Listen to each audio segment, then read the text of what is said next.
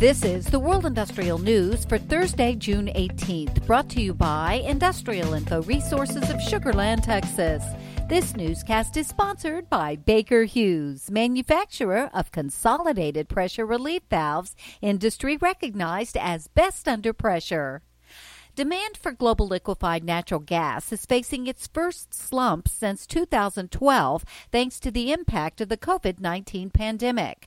This summer will see demand fall by 3 million tons year on year, or 2.7%, according to research and consultant group Wood Mackenzie. The greatest impact from the lockdown measures and negative economic outlook arising from the pandemic will be seen in Asian LNG importing countries, amounting to the second consecutive year of sluggish LNG demand growth.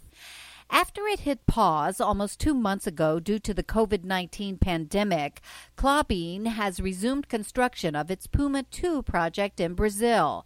The Valmet equipment from Finland recently arrived and will be delivered to the proposed paperboard mill this week.